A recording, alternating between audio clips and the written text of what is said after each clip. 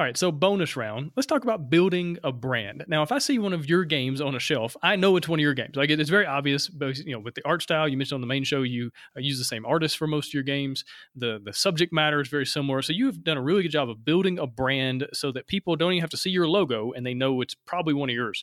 And so, tell me about like how to do that. Even if it's a company that doesn't make all science games, so to speak, even if there's kind of a mixture of different types of themes and different types of games, like what's your advice on just building a brand?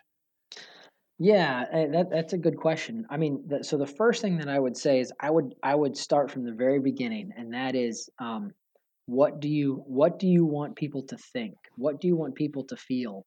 What do you want them to experience when they think about your company?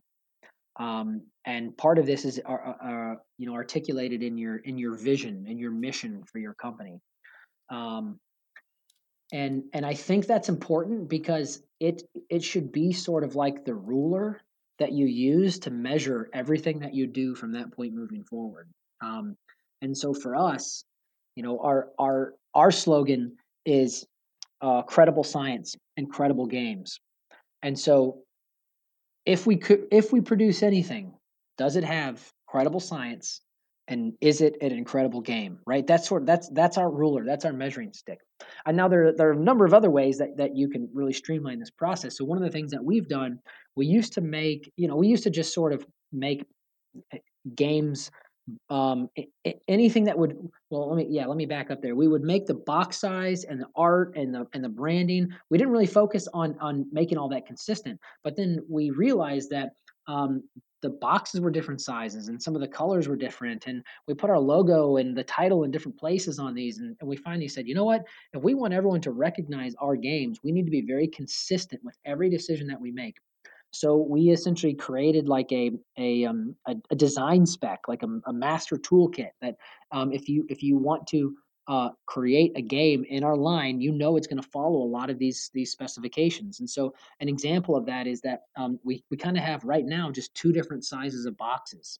You've got our big boxes and our small boxes, and the big boxes will all be roughly the same size, and they'll have roughly the same, MSRP. And well, when I say the big boxes will be roughly the same size, I mean they'll be exactly the same size. The only reason why they'll be roughly is because it was a previous reprint before we decided to get on the same page about what that box is going to look like. And even with that, we want the colors to be consistent with our logo, and we want the title to use a similar style and font for all of them. So when someone sees it, the game is going to look totally different, and they don't know that all this thought has been put into getting the person to recognize very specific features of that box, and of the colors and of the fonts that associate it with our brand. But all those things are really important. I've had a few backers say to me, "I know it's a Genius Games brand because of the title of the game." All of our games start with, something, a something and something game. Cytosis, a cell biology game. Peptide, a protein building game. Compound, or Covalence, a compound building game. Ion, a compound building game. Covalence, a molecule building game. Anyway, you see the pattern there. And then the fonts are very similar, and the fonts are placed in the same spot. And on the sides, um, we have the logo in the same spot. We have the game specs in the same spot, and it's usually all in a very specific font or color pattern that people recognize. So yeah, these are some of the ways that we've kept things really consistent. And obviously, the science theme is probably the biggest and most important part. All of our games are themed right now around a biology, chemistry, or physics topic. And so, yeah, just starting from the very beginning and saying who is our target customer and what do we want them to feel and experience when they pick up one of our products, and really getting a guideline, a vision for what that's going to look like moving forward, and then being consistent and following through on that. That's been, and not to say that we haven't changed some of these things around as we've realized some things were mistakes and we can optimize. We have made changes, but always trying to keep things consistent has been really good.